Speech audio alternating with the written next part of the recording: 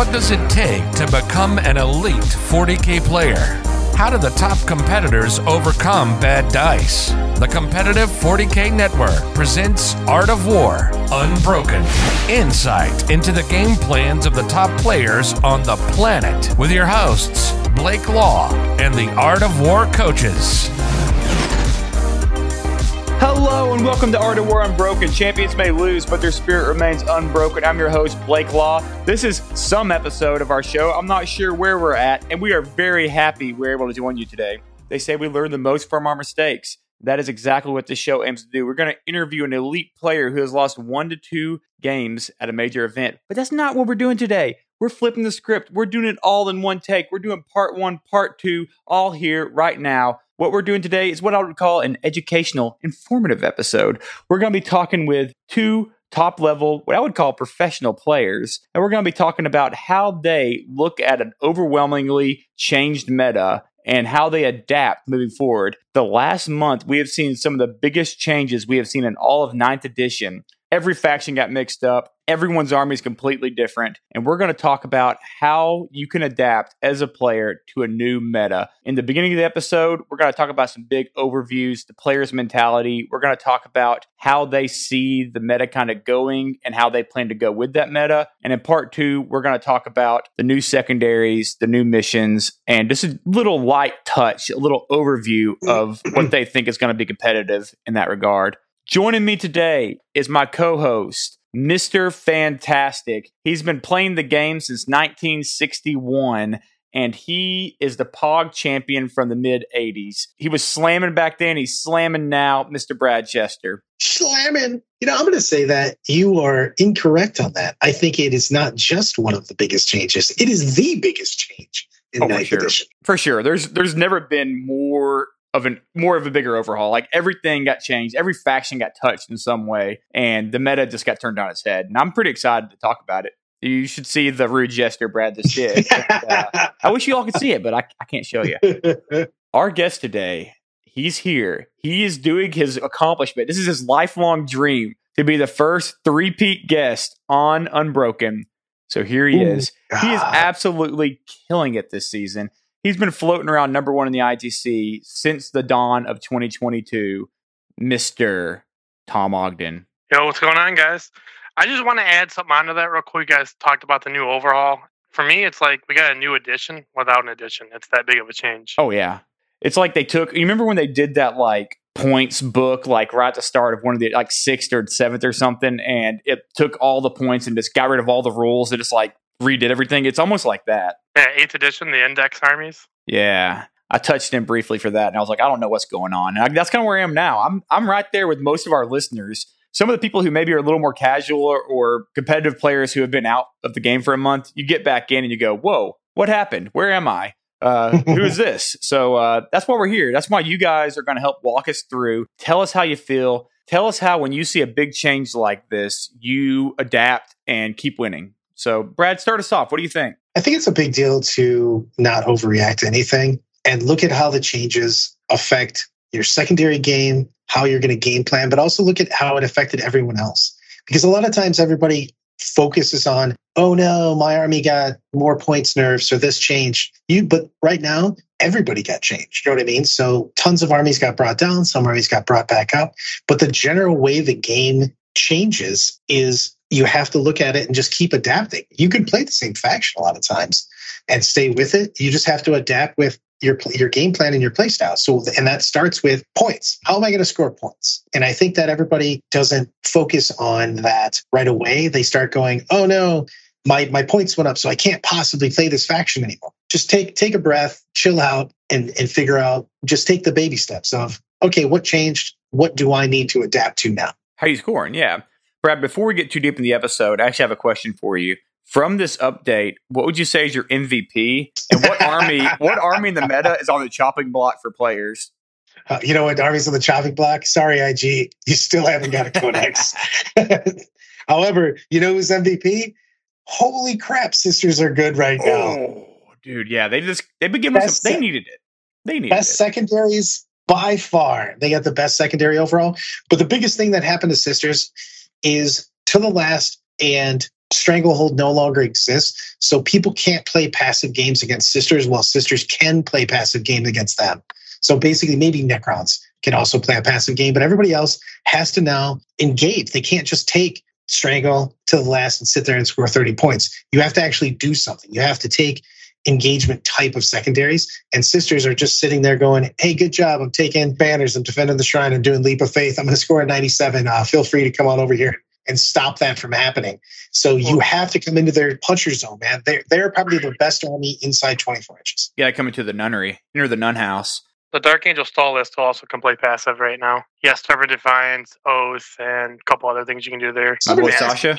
Yeah, that army works, but the thing is, I think that you can break up their game a little bit. So you can make like ninja runs in there and break that up and then go back to doing nothing.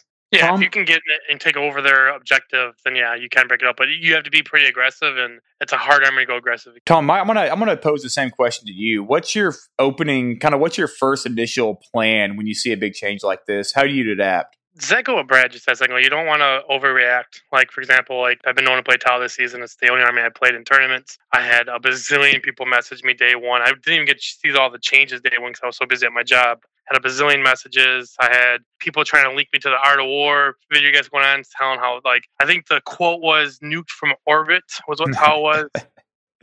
And the thing is, I'm not going to take anyone else's opinion or what they think about my army. I took a minute. I read my army. I read the way the game played. And just figure out, understand, this is where I think the biggest mistake people make when they're making armies is they try to play, an internet list or someone else's army that they do well. They don't fit their style. I knew Tau still fit my style and how I wanted to play. So I looked at what I wanted to run, and could it still live in this new meta? And for right now, the answer is yeah. But look at that, look at secondaries, and then also check how other armies been buffed. I'm not too worried about what got nerfed. I'm worried about what got buffed, because if I felt strong against armies that got nerfed already and they went down, great, I'm already better off. But what are these stealth upgrades and these for example, Scissors, drastically different. It used to be a laughable match against Tau. Now it's a hard match. So it's just, look at how the meta changed. And my MVP, honestly, I love the CP change. Oh. I love the fact that we have one CP. I thought we were friends. I think it's healthier for the game. I think you're going to see a lot less first turn alpha striking. Turns where you see someone go first and they blow 8 or 9 CP and just absolutely obliterate half the opponent's army. You can see a lot less of that. Can that still happen? Absolutely. But on a lot less scale and much more manageable. So, a lot of lists we're seeing being made right now, and by a lot of the top players, are starting with 1 or 0 CP is the most common CP you see starting with now. And even though you're getting, if you go first, let's say you start with 1 CP, which is the best that's on the top list out there. You only have 1 CP or 2 CP on turn 1 now. The combos used to be pulled off is a lot harder. You have to kind of bank that CP and try to pull them off in turns 3, 4, and 5 now. I think it's interesting that we talked about, AdMech, the return of AdMech, but a lot of AdMechs, like crazy jank and stuff, required it was a little CP hungry almost. It's buff intensive though. I don't think that their CP is as much with that. The thing is I don't know, maybe it's because I'm not a combo mojo player. I'm looking to kind of grind games out in that. So I was never want somebody to dump all my CP right away. I'm looking for that long game. My thing is that I don't like the fact that I'm limited in how I want to build my army. That's the only thing I don't mind less CP during the game. I actually don't care about that. What I care about is the fact that a lot of armies can't be different now because of the CP limitations. Yeah, but at the same time, on the flip of that coin, I think that it's a lot harder to abuse certain combos now with the limiting. So sure. Yeah, it's give and take. I mean, I want to be more individualized in my army, I guess, because we did lose 8 CP. You know what I mean? It's a big deal. Well, we actually gained a CP through the length of the game. You just lost it all at the beginning. Right. So you can't do your pregame stuff as well. Yes. I want to take a step back for a minute, and I want to talk to you guys because the question was really, how do y'all prep for something like this? And I want to know from pen to paper to your brain, how did you look at this update and where did you start? How do you as a player kind of sit down and process it all? It's a big deal, man. One of the biggest things, and Tom hit on it right away, don't just take a net list or say whatever. Look at units, especially units that got point buffs, you know what I mean, that went down in points and stuff like that. It doesn't matter if somebody tells you that a unit's bad, put it on the table. If you like a unit or you have sweet painted models, You know what I mean? If you're a model like yourself, don't let anybody else tell you that you're not allowed to do something. Like when Tom first started making his Tau army, everybody was like, "Oh, you can't play like that. It's not going to work. You don't have enough defense." And then he flatlined everybody for 6 months straight. So, you know what I mean? Like, well, maybe it does work. You know what I mean? So that's my whole thing is that put your own ideas on the table. Maybe you play differently than other people. You know what I mean? Maybe you want certain types of units. And if it's the same battlefield role, and a lot of times, I mean, I do a lot of idiot spreadsheets with, points efficiency and stuff like that.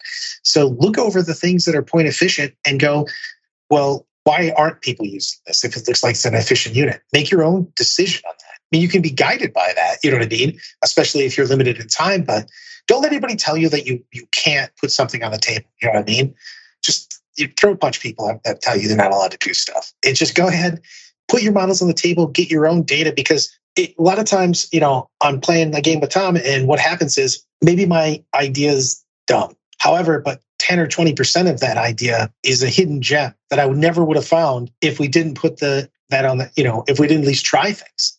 That's how you innovate. That's how you get ahead of the meta, is you try things. They're not always going to work, but that's the whole reason that you play games. You test. I'll tell you that, I mean, I'm not like the top tier player or anything, but the way that I approach a lot of when I look at a new book is I open up the book, like let's say I just opened up the Night book like 2 weeks ago, and I sat down and I hadn't looked at anything, and I made a list, right? I looked at what did I think was good after I read the book, and I made a full list, and I thought of all the combos that I would use with it and all that, and then I pulled up someone I thought was a fantastic player. So I looked up John Lennon's list from the Art of War, and I said, why did John do these things? And I had the luxury of asking him and be like, John, why'd you pick this? But I think it's really beneficial as a player to go, why did he pick this? What can I do with this combo that John knows that I don't? Let me reverse engineer this. And I think knowing how they did it and being able to understand the mechanics goes a long way. It's not necessarily a net list. It's like, I know why this net list exists. And that's so important. It's more important to know why, the core reasons that it's going, than just copying it, though. That's the big deal. Right. If you understand why, that means that you can make it your own. Or you could play that same list. I mean, maybe, but you got to know exactly what was the reasoning behind taking stuff. Well, also, first off, like, everyone knows you're number one in our hearts. So yeah. You're an elite player in our hearts. And you're a very good player in the tabletop anyways. Don't discredit yourself. Nah, thanks, man. Secondly, an even better painter, by the way. If anyone's ever seen Blake's army, check it out. Like when we were at LVO, his army was mucho gracias. I have a rule of thumb. When I look at Codex first time, I don't look at anyone else's previews. I don't look at anyone else's opinions. I want to read the Codex myself. I want to get my initial thoughts. I agree with you. There's definitely a time when you should look at other people's combos and stuff. But I think the most important thing someone could do when they're trying to get used to a new edition or a new Codex, first off, make some friends in this hobby. If you don't have anyone that played near you, go on TTS. There's so many free Discords out there. People can just like to talk all the time. Doc is a forum, so it's on there. Find a couple people you like-minded and throw your ideas off them. For example, I looked at my Tau list. I was ready to go for this new. I had my list up. I thought it was very brutal. Me and Brad go for some practice games about a week ago, right, Brad? Yeah. And I mean, I told everyone for months, like when I took off AFPs off my suits, like, yeah, Airburst is dead when they did that data slate. Well, after playing a game with Brad and we re-racked like 3 or 4 times, every time we found a weakness in each other's list, we didn't even track who was going to win. We go first turn, second turn, look for weakness in each other's list and help each other out. And, we made like 3 small changes in my list that drastically changed its play style against an army that can just hide like Brad was. So I think one of the best things to do is get some friends out to practice games and really just like, you can't net list it. I hate to say it. Like you can pull up someone's good list, but that might be keys to a Ferrari in that player's hands. And when you try to pilot that same list, it's an escort. Watch a game then. That's a big thing too. Yeah. I would rather say if you're gonna try to net list a list, watch a game report with that. You know what I mean, to help you out. The other thing is that I think that deploying your army is just a huge thing. Either a TTS at your house, at the game store and stuff like that. A lot of times lists sound amazing and then you try to play them on the board and all of a sudden you realize that my footprint is gigantic, or I don't have enough things that can fly. I don't have enough infantry. I don't have enough OPSEC. I don't have AU to B or C. I put my army on the board and I play out turns 1 and 2 without anybody against me and just go, can I reach my secondaries? You know what I mean? If you can't score your secondaries and maximize them and your primaries with 0 people across from you, then you either have to change your list or you have to change how you're deploying. Or maybe both. And that's a big thing, to see your army on the board, because lots of lists look amazing if you just, read down the damage it can do and everything else. And then you put it on the board and you realize, oh, all of this stuff's a vehicle. None of it has fly. I traffic jam myself. I don't have enough movement to get all of these guns into line of sight and stuff. Brad, can I step in here on something? It's something you've always told me, and I came to the realization the other day that what you said, and I was like, oh, so I kind of want to tell people a little bit more of what you're talking about. Hit me. So when you were at the finale this year over in where we're in Grapevine, I think he brought this absolutely goofy Eldar list. It was like nonsense. But what Brad's list had was it had units that he knew exactly how they were going to score him points. And so when he says that, that's what he's talking about. You'd say, I have fire dragons. Okay, like, what are they going to do? They're going to score points, all right? He knows they're going to go out there. They're going to do, in turn 2, they're going to be scoring me, say, like, retrieve data. And then they're going to get me this other point here and this other point there. And I know that's my game plan. And so with the meta change, what he's talking about, you might play fire dragons. You might say, fire dragons, I've never played them before. Let me put them on the table. They're going to do this for me. And if they don't do that for you, say, let's go back to the drawing board. Mm-hmm. Don't be afraid to put stuff out. We literally changed so many small things in the course of a day's playtesting where we were just changed. We should probably do this. I think you should do this. Let's reset right now. And don't be afraid of that too. Don't play to win in your test games. You can get more. Literally, once you realize a mistake's made, or you realize that you have a deficiency in your new list in these new times. Especially if you've got work, kids, whatever, you only get so much time that you're able to play 40K. You need to maximize that time. So I want to put that on the army on the board. Basically, we started off, here's literally how the first 3 setups went. I went, oh yeah, you have a cold star and he could show up my backfield. I didn't block that out. Cool. Game 1 over. Redeploy Brad, scooch this back. Tom moves up and both of us looked at each other and go, Stranglehold doesn't exist anymore. You don't have to come to the middle. Why am I out here? Okay, I'm putting these units back. Step 3. We did some more stuff. And then we went, you know what? This would be way better if you had airburst. And I'm like, I think I need more hand-to-hand here. And we kept taking small units in, talking about the movements, you know what I mean? So we got through a couple turns, but those couple turns were literally like 6 or 7 different setups. Like, let's talk about what just happened. Like, it's not about trying to win. It's trying to maximize each person. And the thing is that get together. Tom was so right about this. Get together with the community, your friends and stuff. Don't be afraid. You don't look for winning those pickup games. Look to pause. Like, literally, I was in the middle of my movement phase, and both of us did it to each other and went, are you sure that this wouldn't be better? You know what I mean? I think that this is actually a better move. Do you think that if you had this in your army and did this, it would be better? Probably. Let's see. You know what I mean? Let's sub this out. To add on to that, the intention of mine and Brad when we played was we don't care who wins the game. We never went past turn 2. We barely made out turn 1 most of the time. We were racking so much.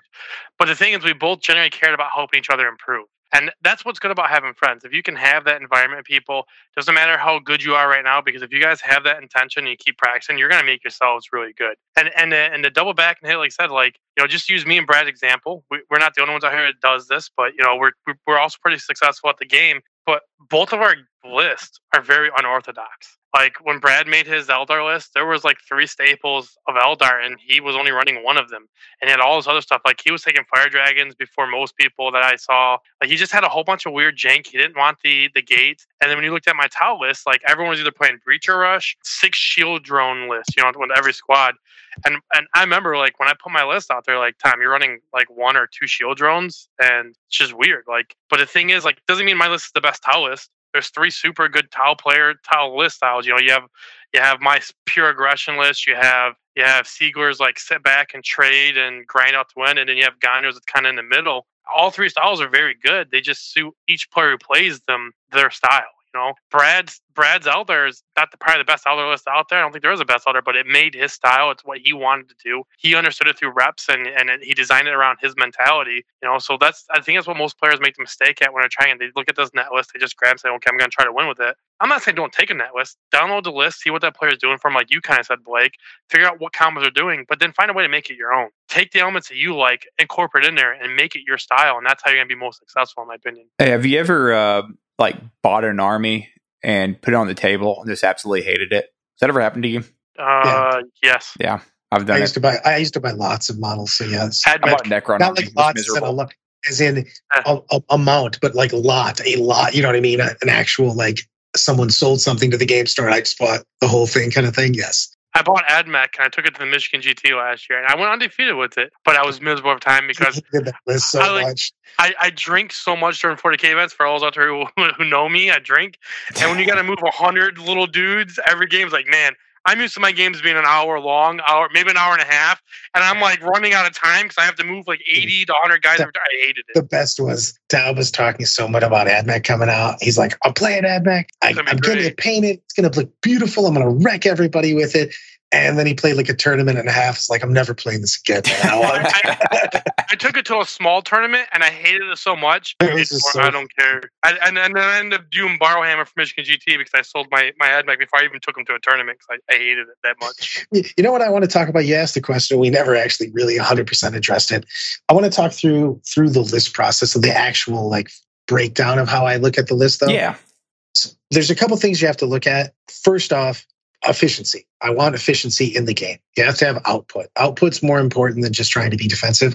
So I look at my unit's output. Can I kill things to go? 2, do I have enough scoring? Do I have enough OBSEC? Do I have enough movement? You can't just take like a couple units and expect to win the game. You know what I mean? When you're like, who's sitting on my home objectives? So you got to look at how am I scoring points? How am I denying points? And what kind of output do I have? And then, of course, that goes with the game's won and lost and movement. So I look at those things, and then you have to ask yourself also, and I think that people don't do this enough with their list process, which is what secondaries am I going to take in my game? Do I have the units that allow me to take those secondaries? You have to build your list with the idea of secondaries in mind. Who's scoring my R&D? Who's scoring my engage? Who's putting up banners? Who's doing these secondaries? If I'm taking Wrath of Cain and Eldar, means I have to have a aspect warrior that can shoot somebody and kill somebody in a hand-to-hand in the same turn. Do I have those built into my list? And I have to do that 3 or 4 times. So when I look at a list, I go, all those things have to be achieved, and you should check those boxes off as you go. You have to have enough damage. You have to have enough movement. You have to have enough people that are taking secondaries, denying primaries, and taking primaries. Because in any game, there's at least one time, if you're going to be successful, where you put your opponent at a 4 or a 0. At least once in the game, if you're going to win that game. Because you have to score. It sounds dumb, obviously, but you have to score more points than your opponent. So that means you have to take some points away. You know what I mean? If you're scheduled to score the same, you have to, at some point in time, take that bottom neutral zone objective once, take it away from, give them a 4, make them come to you kind of thing. But that has to be built into your list. Do you have somebody that can move fast enough to get there? Do you have enough firepower to shoot those people? Do you have the ability to take care of things out of line of sight? And sometimes the ability to hit something out of line of sight means you just go and punch them, especially with the changes that you can now attack. You can't be stopped from going through a wall. That means melee is more important than it's ever been because it can get there sometimes faster and better than trying to shoot, indirect. So you have to list these things down and go, how am I doing these things? How am I scoring? How am I denying points? How am I scoring my secondaries? What's my output? What's my movement? Brad, I think I imagine you given like this speech like Dodgeball, like that movie. And dodge. Your catchphrase is, if you can roll a barrel, you can roll some dice. And it's like, you're have people roll barrels to train. It's a big deal, though. I like Brad's explanation of it. And to go with the movie themes, first off, that's why I always tell Brad's like the smartest guy in 40K. I really believe that no matter what, he's like this huge overview of how he's trying to plan his list. He's looking at every phase, every way. Have you ever seen Blades of Glory, by the way? Yes. I'm Will Ferrell, by the way, and he's John Heder. Like, he's in there and he's doing all the technical stuff, and I'm just trying to force it in there. Like, I approach this game in a very different, but also at the same time, very similar way. Like, he's looking at every phase. I look at how I want to play my army, right? For example, when I came, what'd you say, Brad? Towels on the treadmill. Lady loves. What does that even mean? No one knows, but it's provocative. Yes, exactly. Like when I came out with my tile list, I just got off of my Dark Angel kick. I tried to add mech for a brief minute. I was like, I guess hit my style, but I was like, I want to have an army that's fast, hits hard, and it bullies the middle. And so like I had my identity of how I wanted to play. And I looked at the secondaries I want to play. So like before I pick my army, I always have 2 secondaries I take every game no matter what. My list is literally built around those 2 secondaries. And then I have like between 3 to 5 other secondaries I fill in for the number 3. But every game, if you watch, every time I've ever played, 2 secondaries are always going to be the same.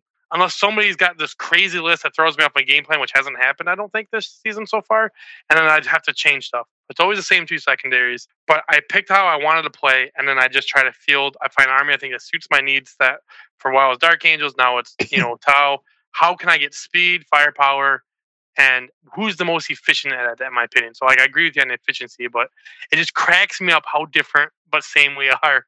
Like you're John Heder and I'm Will Ferrell, man. 100%. Yeah, you do the same thing. I do a lot of numbers and stuff. It's just funny because it does take me forever to get to the same spot because I want to know why. Yeah. So, but I think it's a big deal that you figure out your list at the same time you figure out your play style, and also those stratagems or not stratagems but secondaries, because I see so many players go, I'm going to play this super defensive style because this person's playing aggressive and I'm going to counterpunch. And then they go to play and they go, all right, cool. I don't want to go anywhere and I'm not going to take my secondaries, and my secondaries engage. And you're like, you just said you didn't want to go out and do something. And you know what I mean? Your game plan is literally the opposite of your secondaries. You have to be together with that.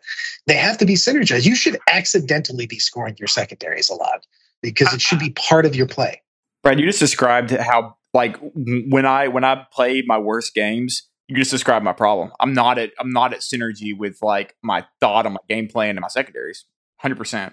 That's the biggest issue you see with people. It's like they got what it takes tactically, but they just don't have the reps or the tournament experience where they don't understand. Like, if you pick a game plan, you got to stick to it. Just how it is. Like, you can't be like, okay, I'm going to play defensive, and then pick secondaries that goes completely opposite, where you're going to be aggressive secondaries. So I 100% agree with that. You know, the thing is that you can tell, and I think everybody can do this. I don't think that's like a super elite thing, but I think that you can literally tell exactly how somebody's going to play the game by what they chose as secondaries. Oh, for sure. But the thing is, I don't think enough people plan that way, though. If you choose certain secondaries, your opponent chooses certain secondaries, and you realize that they're either going to be super passive or they're going to be super aggressive, you then plan your game plan around it. So if they choose aggressive secondaries, you know that you can now counterpunch. But like Tom and I are playing, say, for instance, and he's playing Sisters, and he's got really great passive secondaries, and I wait until turns 3 or 4 to start making my move. Well, that might be too late now. You know what I mean? I have to realize that he can play a passive game plan, and I have to go do something about it. You know what I mean? Because he's scheduled to score more points by doing nothing. And if you have to realize this early in the game, how the game's going to be played. And I feel like it's easy to recognize that by the secondaries that you choose, but you have to, and I'm kind of taking the super long way around as I usually do because I talk too much, but that goes into the list process because you have to have the ability to either play passive or go out and get somebody. You know what I mean? Can we just agree on one thing real quick? If we're playing a game and I'm playing Sisters and I chose passive secondaries, we both know I already lost that game, right? Because turn 1, you're going to be like, Tom, why is all your stuff in the middle of the board when you're in the back of the board? I was like, but you're in the middle of the board. Yeah, but your secondaries are in the back. Yeah, we'll get those later. I just want to kill you first. Why'd you model hammers on all your models? So I don't know. I think there's a good segue here, Brad, because you had mentioned like the secondary choices and all that. I want to spend the second half of this episode here just talking about, there's big changes to the secondary. So How are you guys as players looking at the secondaries and saying, I'm building my list around this specific one because it's really strong? It's so big. The thing is that for people that don't realize this, you can take as many of the book secondaries, codex book secondaries as you want now. Instead of just taking one, you can take as many as you want. And that means that certain books are hugely powerful, sisters, than others. For instance, Tyrannid's an amazing codex still. They've got some point nerfs and stuff. That army's still tough as hell. However, their secondaries are kind of hot garbage. So it makes so that they have a great army that has a harder time scoring secondaries because 30 point. A lot of army, I think people don't realize how big of a deal no stranglehold and no to the last is for the game. So many armies went, that's how I score 30 points. Those are gone. So the game is played in a different way than it was before. So you have to figure out how your opponent's going to play. You have to figure out how you're going to play. But then you have to figure out how that affects armies that you're going to be playing. Literally look through the book secondaries for your opponent. Get your Nephilim book out because it has every secondary. How nice is that, by the way? That's awesome. They put all that in there. 100%. But look through those real quick. Literally just kind of roll through and look through the secondaries and go, how does this affect that army? What are they going to be doing against me? Can they sit? Do they have to come to me? Are they going to be scoring? Is it different than before? And you don't have to take forever and do 1,000,000 hours of homework, but you do at least have to be familiar with the basic secondaries that at least the top armies that you're going to play in a tournament have. Because if you don't, then you're not going to realize what they can do or what you could do to prevent that. Is taking the middle going to stop this from happening? Is boxing out going to stop your opponent from doing aerospace? Can you stop the knights from getting in the middle because they can really churn up the points if a big knight sits in the middle and does that action, which is completed in the morale phase for whatever reason. But you can literally figure out how is my opponent looking to score his points and how can I deny those points? I can't even tell you the amount of times I've just gotten curbed on the table where I have hardly any models left, but still end up pulling out the game because I understand how my opponent is scoring and I understand how I'm going to score and make sure that I'm trying to refute points and trying to get my most points. Killing models isn't the end all be all. Tom will tell you different because he goes, one of my favorites is Tom goes, I love banners. You know why? Because I'll just table my opponent and then I'll just put banners on all 5 objectives. Yeah, that's my strategy on banners. I put 1, maybe 2 up beginning of the game. I kill you by turn 3. I put up the other 3 or 4 on turn 3, maxing out, easy peasy. I just love it. He's like, banners is awesome. You have 5 of them on turns 4 and 5. It works out. Well, you just talked about banners, which we can't just. We have to. Banners is absolutely insanely broken now. For those that are not aware of this, somebody could have a bazillion OBSEC models on this one objective with their banner up. You can just touch one guy on it and be like, by the way, I'm also going to put a banner up. But you're not OBSEC. Yeah, but banners doesn't require that anymore. But I'm on it. Yep, doesn't matter. But I got a banner up. Doesn't matter. I'm going to put my banner up, and then your banner goes down next command phase, and mine stays up. It's awesome. Well, it's another thing that's a big deal, though, because it changes how you play on those banners.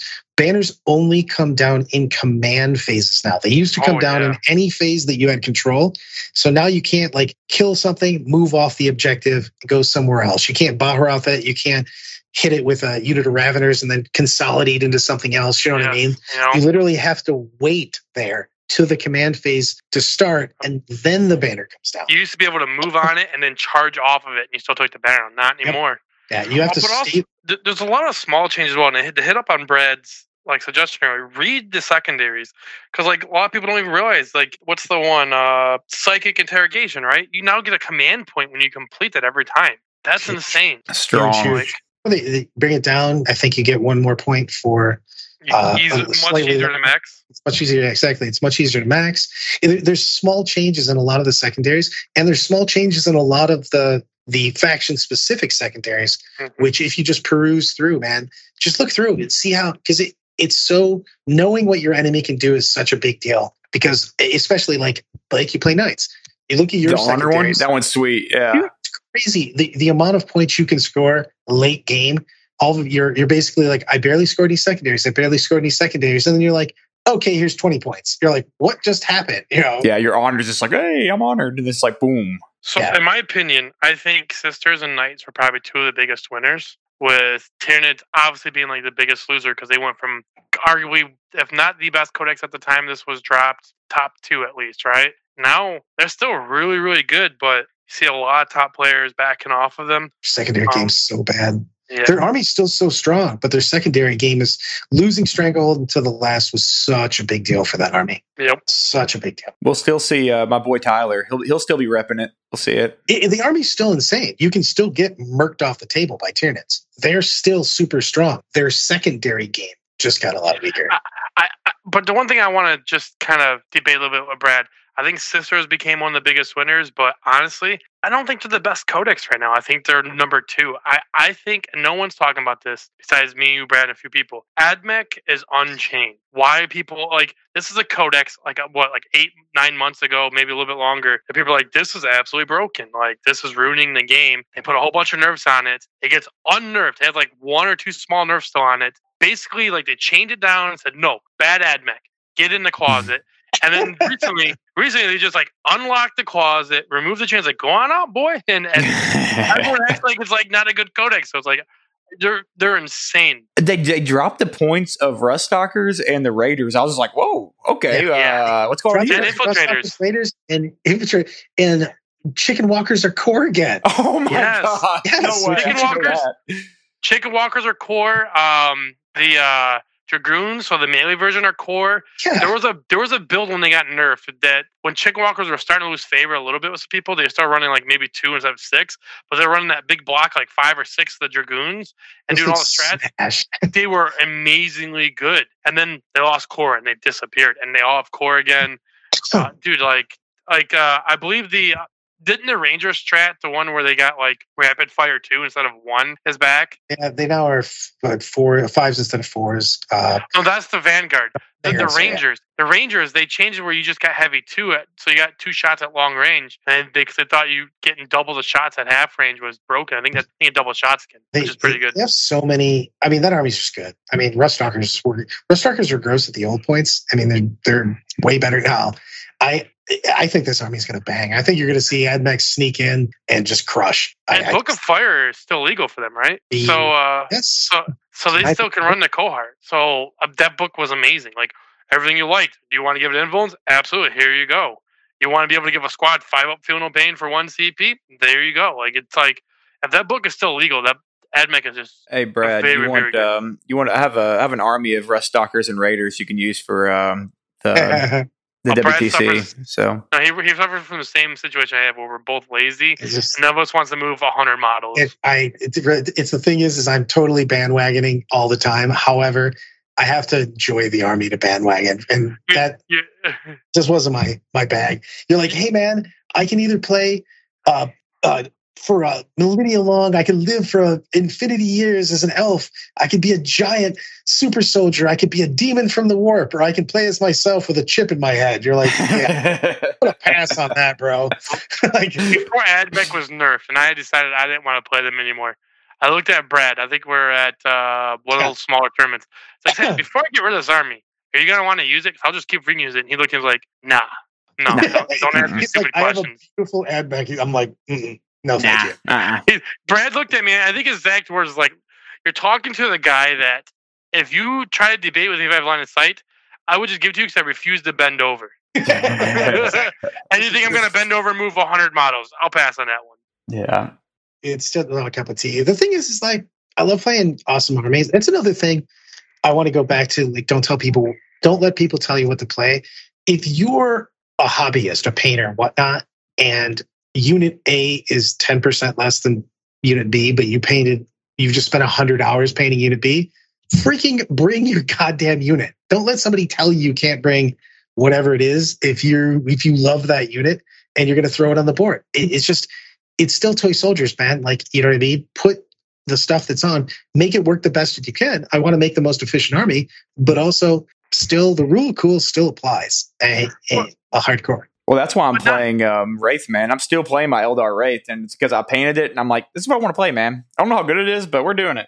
The thing is like, you can't always trust everyone else's opinions because they might not be lying. They might be right that it's not the 100% most efficient, but they also might be playing in a style that doesn't make it very efficient. Not trying to give myself like pats on my back. I'm just using me as personal experience. I know it, but like, and Brad can back it up. When I played Dark Angels, everyone was playing Terminators. When I brought my Ravenwing list, literally, how many people told me that list was trash, Brad? Oh, so man, it was crazy. And then next thing you know, it was the staple of Dark Angels. With my Tau, like when I was like, yeah, I'm going to play Crisis Suits like these people, except I don't want 6 shield drones. I want more guns. I want more bodies. And we're like, well, your Suiture's going to get shut up. It's a horrible list. Like, same thing. Like, you know, like, and it's not the best list out there. Some people that 6 shield drone list might have been better, or some people with breach rats might have been better, because it's better for a style. But don't let somebody else's opinion forge your narrative. You should find out what works for you. And the best way, like I said earlier, get with friends, practice it, find your cool models you like, and find a way to make your style work. It's such a big deal. The narrative, man. That's Paul Nerfy's podcast. Do a little plug for him. You want to check out some podcasts out there, dude. I think it's a big deal because I love Tom saying make it your own, because I can't tell you the amount of times someone's tried to play Tom's list, Sean Naden's list, and stuff like that. If that's not how you play, you're just not going to get the most out of that list. You know what I mean? People, especially people around here, will try to play Tom's list, and then they're like, hey, man, I'm not getting the same results. I'm like, yeah, because as Tom will tell you, you don't believe in your dice and your aggression. Yeah. And this is faith in your dice rolls. Dude, we may have had a few too many drinks at ACO, but I think my favorite thing that came out of that is we're sitting a couple of drinks in, and we're at a big table. There's a ton of people around us. Only like 12 hours of nonstop drinking, no big deal. It's no big deal. And we're sitting at a table, and Tom goes into a good half hour, 45 minutes, literally speech about how you have to believe in your dice, and a story, literally in a story about during one of the games on day 2, how he had to have a talk with his dice, a spirit dice. He had to have, like, literally, guys, look, you were letting me down, but I believe in you. I'm giving you another chance. The best part is, you gotta have the vibes, man. The best part, like, there's like 30 people like listening to me and Brad, and then like 10 people literally looked at me like, so we can't tell. Are you being serious, or are you just drunkenly joking with us? I'm like, I'm 100% serious. And Brad's like, can we please go on a different story? Real quick. Not that it doesn't do with this podcast, but just because I want to say this. Oh, you got to do it. You got to get the story. The best part of ACO, I was, for some reason, I was in my mood. I wasn't drinking, which is extremely abnormal for me, right? And Brad smashed, absolutely smashed. And we're talking, and he's like, Tom, you got to drink. I was like, no, I don't feel like drinking this weekend, man. I'm just having fun being sober for once at a 4K event. He's like, if you're my friend, you will drink with me. I'm like, you know what? I got you, brother. If you really want me to drink, I will drink with you. Fast forward, I wake up at 8 o'clock. I wake up at 8 o'clock, and I have like a bazillion messages, people asking for okay. And I'm like, what do you mean? He's like, you guys were still posting videos to the DOG chat at 6:30 in the morning. I'm like, what? I look at our chat. And me and Brad have like 20 videos we did where we're just smashed. We have these random people show up talking to us. We're putting them in the videos.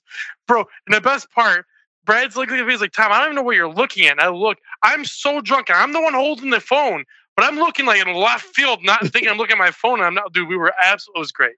6:30 in the morning, still posting videos.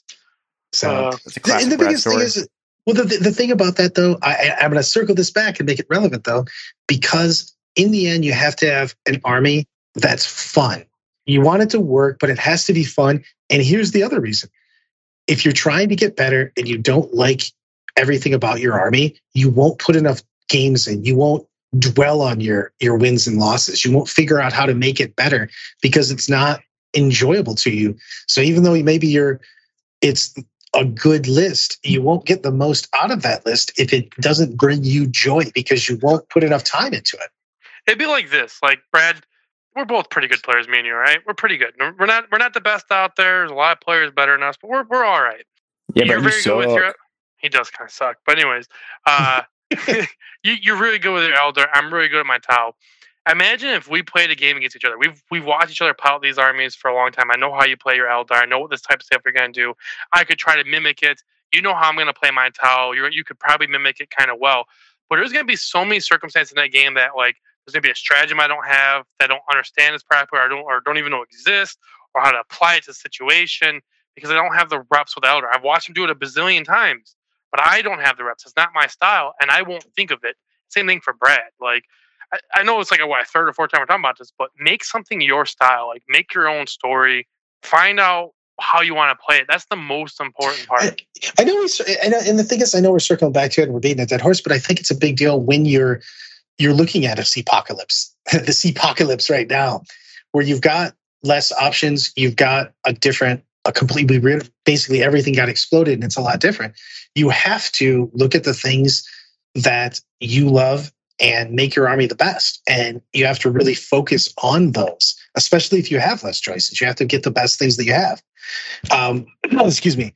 Now, going into that, though, what do you guys think is besides Stranglehold and To the Last are laughably the biggest changes to the game? What do you guys think, after reading the book, are the biggest changes? It can be faction-specific secondaries.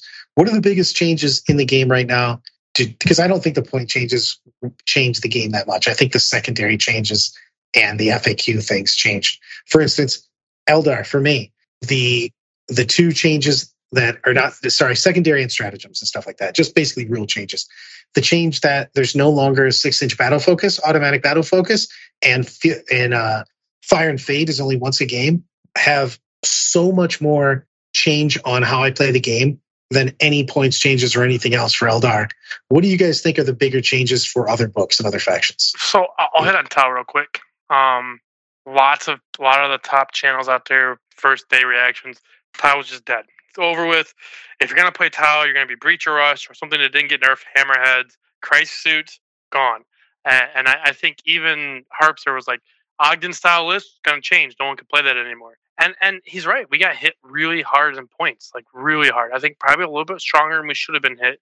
But one of the things that like really makes this game good for Tau and Crisis Suit stuff is the CP changes. I hit it at the beginning of the episode. We're gonna talk a little bit more. Like, I love Tau because the Crisis Suits, the commanders, they pack in all these buffs that most people have to pay a CP for that we just get for free.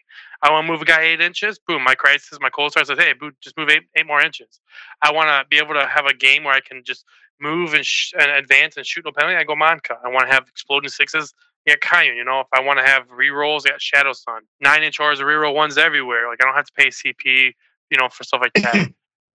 So, for me, for Tau, I think Tau's still in a really good spot because they have some of the best CB regen in the game. I could put a Relic on someone and get CP back when I spend on a 3+. Get a free one on a 2+ from Ethereal and all the buffs. For talking about secondaries, I think the biggest change in this edition is that you can take multiple book secondaries. It makes a lot of armies that struggled do really well. I think it equalized the game in a lot of ways. I honestly think we're in the best edition we've seen, and at a balanced point. I want to talk about it from that standpoint. I got back into Imperial Lights, like I said a couple weeks ago. Brian Jones came on here and got me motivated for it. Their secondaries in this new book are so good. Oh my gosh! Like they allow you to play passively still. Like you can still do some passive stuff with it. You just have to take you have to play a weird. I call it my passive aggressive as usual. But yeah. You're playing. If you take the middle of the board, you don't have to slay. You don't have to go past the midpoint though. Yeah, you're not to hunt stuff down. Like it used to be like you had you maybe had Strangle if it was the right map for it. You know, you could potentially take To the Last if you didn't have someone who could take down your big boys. But like, what are you doing after that? Maybe the one where you trade. But I mean, you don't have a lot of good options. Now it's like there's some auto includes here, you know, like the one where you just get them for being virtuous. Like, okay, like I'm gonna be virtuous. The army's built for that. It's pretty sweet. I like the fact that Knights are like the best Mortal Wound army in the game right now. Because like everyone, I remember when we had MCM and there was that hashtag 69 mortal wounds on like the stream games because that Tenant player did 69 mortal wounds the game and that was such a big deal. And then you just have Knights like in one turn, the guy's like, boom, there's 40 mortal wounds. See you later. It's such a big deal on that. You know what I'm going to say though, and people can throw tomatoes at me, but I think that the game is probably the most balanced it's been since the beginning of 8th. To be actually bet more than that because we had just Marines smashing originally, you know what I mean? So right now you can take a lot of factions. There's a lot more factions that are viable to win a big tournament now than there has been in the last few years, to be honest. To hit on that, I was talking to some people the other day, and there's 11 or 12 legitimate factions that could win a super major right now. Like, if the right person's piloting them, they could win it. And there's never been a time in this game ever that we could say that. And even though Mr. Brad Chester believes that you can't have individual armies, a lot of the armies out there are super different. Like, just talking about Tau, like the big three list right now is mine, Ganyo's, and Sigsa, right? Those are three very, very different. And then you have people like Lyle, who's mixing it up and finding ways to combine different styles. That's like its own style in a way. Like, that's happened not just for Tau, it's happened for a lot of armies. You should look at his list, because I think it's amazing. Whoever made that list is a genius. Yeah. Yeah, I got screenshots of who made that list, and someone said, hey, check this list for me. Hey, spoiler, it was me. Yeah. Yeah. So, But, no, that's the thing is, but, I think it's, for someone that I love to make lists. And I think that this is... I want to interrupt you for a quick second. Real quick. I want to do a plug for you before you can say anything, because people think I'm trying to do this on. Honestly, at this point, like, watching... So I have a person on my team. His name's Lyle Dixon. Becoming a very good player. But he recently started getting coaching from Brad, I think about a month and a half ago. And I know everyone's out there. I'm not like the biggest head coach like that. But Brad Chester, my brother, you are an absolute fantastic coach, because Brad's been able to help my boy Lyle find his own style. So Lyle was trying to mimic mine a lot, because I had a lot of success with Tau. And Brad was able to sit down and talk to him, go over the list, go over things we talked about. He had Lyle explain to him what kind of sectors he wanted to play, what kind of units he liked, what he liked about my style, what he liked about Seager, because Seager used to be his coach too at one point, And Brad has Lyle playing and the best I've ever seen him play. And he's developing a style that's very much his own right now. He doesn't really see it yet. He's still trying to get his name recognized, but literally, like, all those things we talked about, if you want to see it put in practice, I mean, Lyle, he had to pick the secondaries, the style you want to play on stuff. Brad Chester, like, man, I got to give you credit to my boy. Fantastic work on that. Thanks, brother. Anyways, so I didn't want you to say anything and you ruined my plug. I wanted to get that in there before we talked. So I'm giving the mic back to you. He helps you pick your taekwondo style. My style is the baboon style. Like the baboon stance.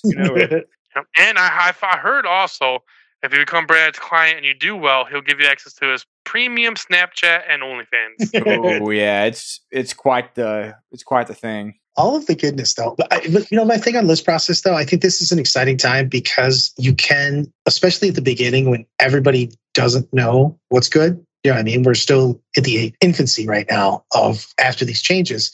And I love that part of the list process, because if you're being experimental, if you're putting new ideas out there all the time, you can come up with great ideas, you know what I mean? And try to be ahead of things. And I think it's exciting to have more factions, man, because I know that it's easier if there's only one or two good armies type thing. And then you kind of just focus all your, I have to defeat this list. But when there's more factions available, it means that you have to have a more versatile list. But also, I don't know about you guys, but man, I love when I play a bunch of different armies in a tournament. If I play an 8-game tournament, I can play 8 different armies. That's sweet. I just love that.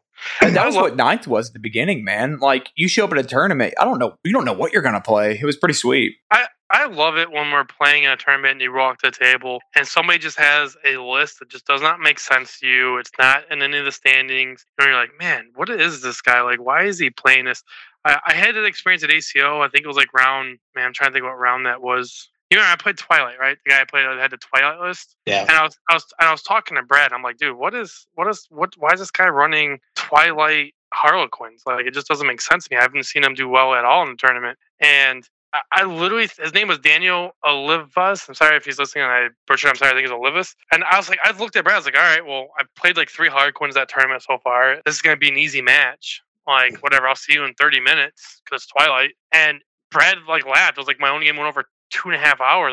We almost went to the time, and I was like, this guy's good. And this army plays in a way that we're not used to. We don't see, like, exactly my point. Like, I thought it was trash by looking at the list, and he was piloting in a way I've never seen it piloted before, and make me change my game plans and stuff. Like, the guy, it was just awesome. It was a great experience. Not to mention, he's an amazing sport. So if you guys ever play that dude, he is one of the best sports I've ever seen. Fantastic guy, very close game. But dude, I love when you have moments like you see a list you're not used to, and and they just play it differently, and it's a cool experience. I'm not going to lie. I'm terrified when I get to a table and I don't understand how something works. You know what I mean? Not that I don't understand the units, but I don't understand why they have the combinations they have. Yes. I get so nervous. You're like, is this an actual bad army, or do I just not know how it works? And I'm going to find out in turn 3, and that's not the time to find out how something works. The only time that's bad for me is like when you're playing a gotcha player. Like you don't understand the army and you don't understand all its stratagems or whatever, or things it can do. And they pull that moment as like, oh, by the way. But that's the thing is that, and I think that comes on all of us though. I think you can force a good game into 90% of your games by asking all those questions beforehand so that you know the answer to those gotchas, and there can't be even the thought of a gotcha. You already know. You have to ask those, the basics, literally the things that you should be asking every single game. And I think this actually goes into your list concept, which is show up at the table. Can you redeploy? Can you move outside of the movement phase? Do you have pre-game moves? Do you have heroic interventions? Do you have fights last? You know what I mean? I agree with you. I agree with you to an extent. Those questions should be asked, and you should get in the practice of asking them. But you remember at the ACO, right? I asked the guy like one turn. I'm not going to give anyone his name, don't worry. I asked the guy, I was like, what's your maximum movement? He's like, I moved 28 inches. All right, cool. So can we agree? I'm 21 8 inches. Even if you rolled perfect 6 advance, double 12s in charge, you can't get. Yeah, I would agree to that. And then like the next one goes, by the way, I have this movement imperative where I get +2 movement. So now my max movement's 30 inches. I'm like, what? I asked your max. Yeah, my max movement last turn was 28 inches. I'm like, all right, bro. Cool. Sounds great. I don't like that. But that's the thing is like I think we're moving towards. I feel that we're getting more people that are playing in the spirit of the game and helping you out when you ask the questions. I mean, I love when if somebody asks me a question on that, I will be like, okay, I can do this, this, and this, and I can be here, but I can also do this. You know what I mean? And I feel that the most people, if you're like, hey, Blake, you're playing your knights. I want to move block you. I'm trying to set it up. And you'd be like, well, I actually can use the strat to move farther and advance and charge so I can be here. So if you're trying to block me, you're going to need to make sure that you do this, this, and this. And then we basically, at the end of my movement, before I move a model, and then towards the end, you don't just keep picking things up. You agree what you're trying to do. Is it possible? And then you and your opponent both agree. Most people will literally help you do the best, most efficient move against them. I will 100% agree that the hobby is a hell of a lot better than it was like in 5th, 6th when it comes to regards to that. Yes. Like I used to remember like you'd have to sit there and you're doing your movement, you're trying to zone somebody out, and you had to make sure it was all perfect, and you're at every angle, make sure you didn't forget one. And nowadays, most times, like, hey, I'm just trying to box you out. I was like, yeah, just put it in this formation. We know you have the movement. It's fine. I don't want you spending 10 minutes trying to make sure it's perfect. We agree that I'm boxed out. Cool. I love that type of stuff. Like, the games go by quicker. Everyone has fun. There's no gotcha moments and those type of things. And I will agree that the amount of gotchas we see nowadays is drastically lower. But it's still the only time you get terrified, in my opinion, is like the potential if you did get that 1 out of 20 people that might do something like that. And if you don't understand the army, it's like, man, really got to watch the P's and Q's here. Yeah, it's big in the conversation, though. I feel that you got to constantly be asking questions, and you have to have the conversation, though. It isn't enough for you to go, this is what I'm trying to do. You have to get your opponent involved and go, this is what I'm trying to do. Do we both agree that this is possible? Do you have anything that would stop this from happening?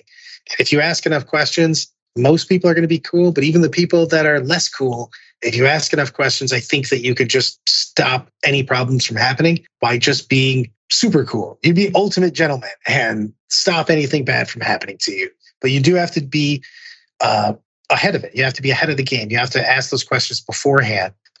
There's always going to be bad moments. You know what I mean? Some people are shit. You know what I mean? and they love that. But for the most part, I think I still think that you owe your opponent. You have a social contract to your opponent that you owe them a decent game. You know what I mean? I 100% agree on that. And I, for anyone who's listening, I do agree that Brad's right that 95% of the players are amazing to play against. So like I've had so much fun this season with the people we're talking about, and Brad had in the head right there. You owe it to your opponent to care about their experience, and I think what's a lot of things people are changing towards and adapting towards. Like when you talk to someone, don't care about winning. Like it's cool to win and all, but like make sure your opponent's having fun, you're having fun, everything's talked out, no one gets any bad feelings from it. So 100% agree on that, Brad. I'm going to close this out here. I want to ask you both the question here. So Brad, tell me what is a cool unit that you plan on using in Eldar in your coming games. And Tom, tell me a cool unit you're using in Tau, something that you think is going to be pretty cool in the new coming weeks. I'm going back to Shining Spears. Ooh, that's a spicy choice. I love it. I like Shining Spears. I love Shining Spears. I hate the new base, but I just like the idea of dudes like literally. If you've ever watched or read they got comics and everything else, and there's fan like videos on YouTube about that, where you just have like Shining Spears literally, flying through the air, fighting sideways with lances and stuff. It's just awesome. It literally feels like an anime. I imagine you Rule 34ing the Shining Spears. That's what as you described it. Like, oh yeah, that's where Brad went with that for sure. I love it. But I love that choice. That's the best thing you could have told me. I love it. Outside of a Wraith Knight, but close second. Whoa. There's so much I could do for you, baby. What you got, Tom? All right, very original. No one's gonna expect this answer whatsoever. Can be mind blown here. Crisis suits. Yeah, bring it back. No, in all seriousness though, I mean, I'm never leaving crisis suits. Like when Harper was texting me, he's like, "Yeah, so you're going away from crisis suits?" Absolutely not. I went from 21 to 17. He's like, "What? Yep, still got 17." But honestly, in all seriousness, to answer that question, actually, I've been looking at Sunshark bombers. I'm thinking about bringing one. Ooh, those are cool. I kind of like I like some stuff Gagner's been doing.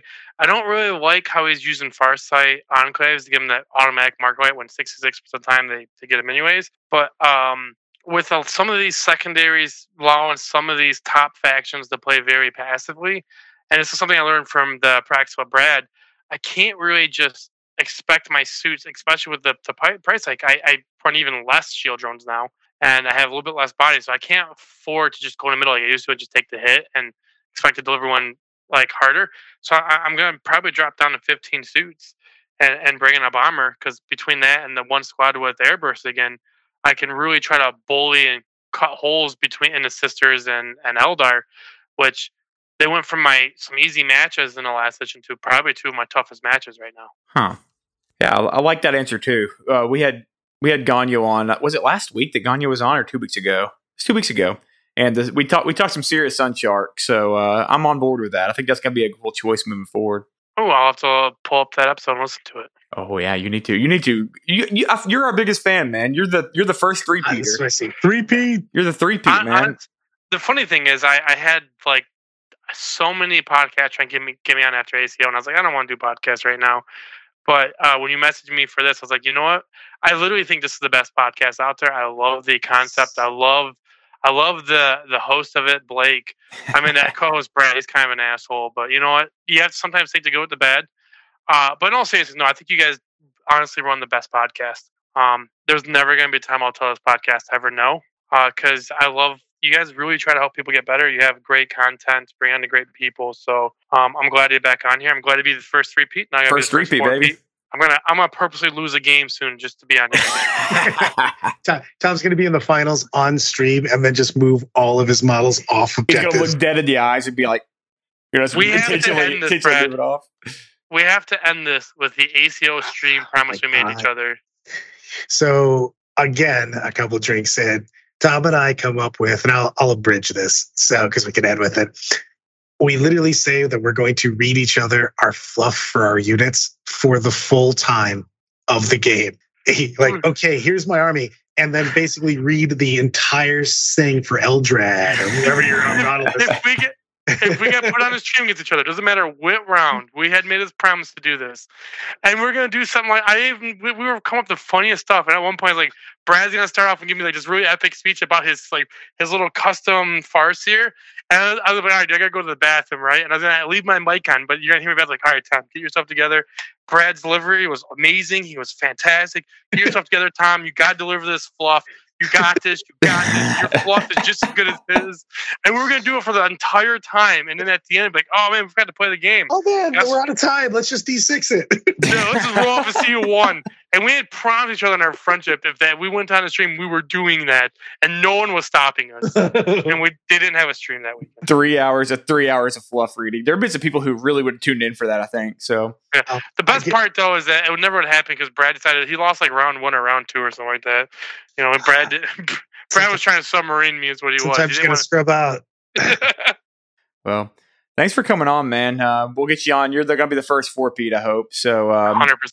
Well, you've been winning too much, man. You've been winning too much. I can't get you on. I couldn't even get you on as a loser for this show to get you on as a 3-peat. So we had to compromise. If you get another 3-peat, I will lose my next tournament on purpose to be on here. Okay. Deal. We're done it. All right, everybody. Thanks for listening. Make sure to check out our other podcast, The Art of War Vanilla, with Nick Nanavati and Paul Murphy. We have the very Australian Art of War Down Under with the late and great Adam Camilleri. We, of course, are The Art of War Pistachio, the flavor you didn't know you loved until you tried it. Thanks for listening, and join us next week. Like what you just listened to? Check out Art of War and the Art of War Down Under podcasts on the competitive 40K network, theartofwar40k.com.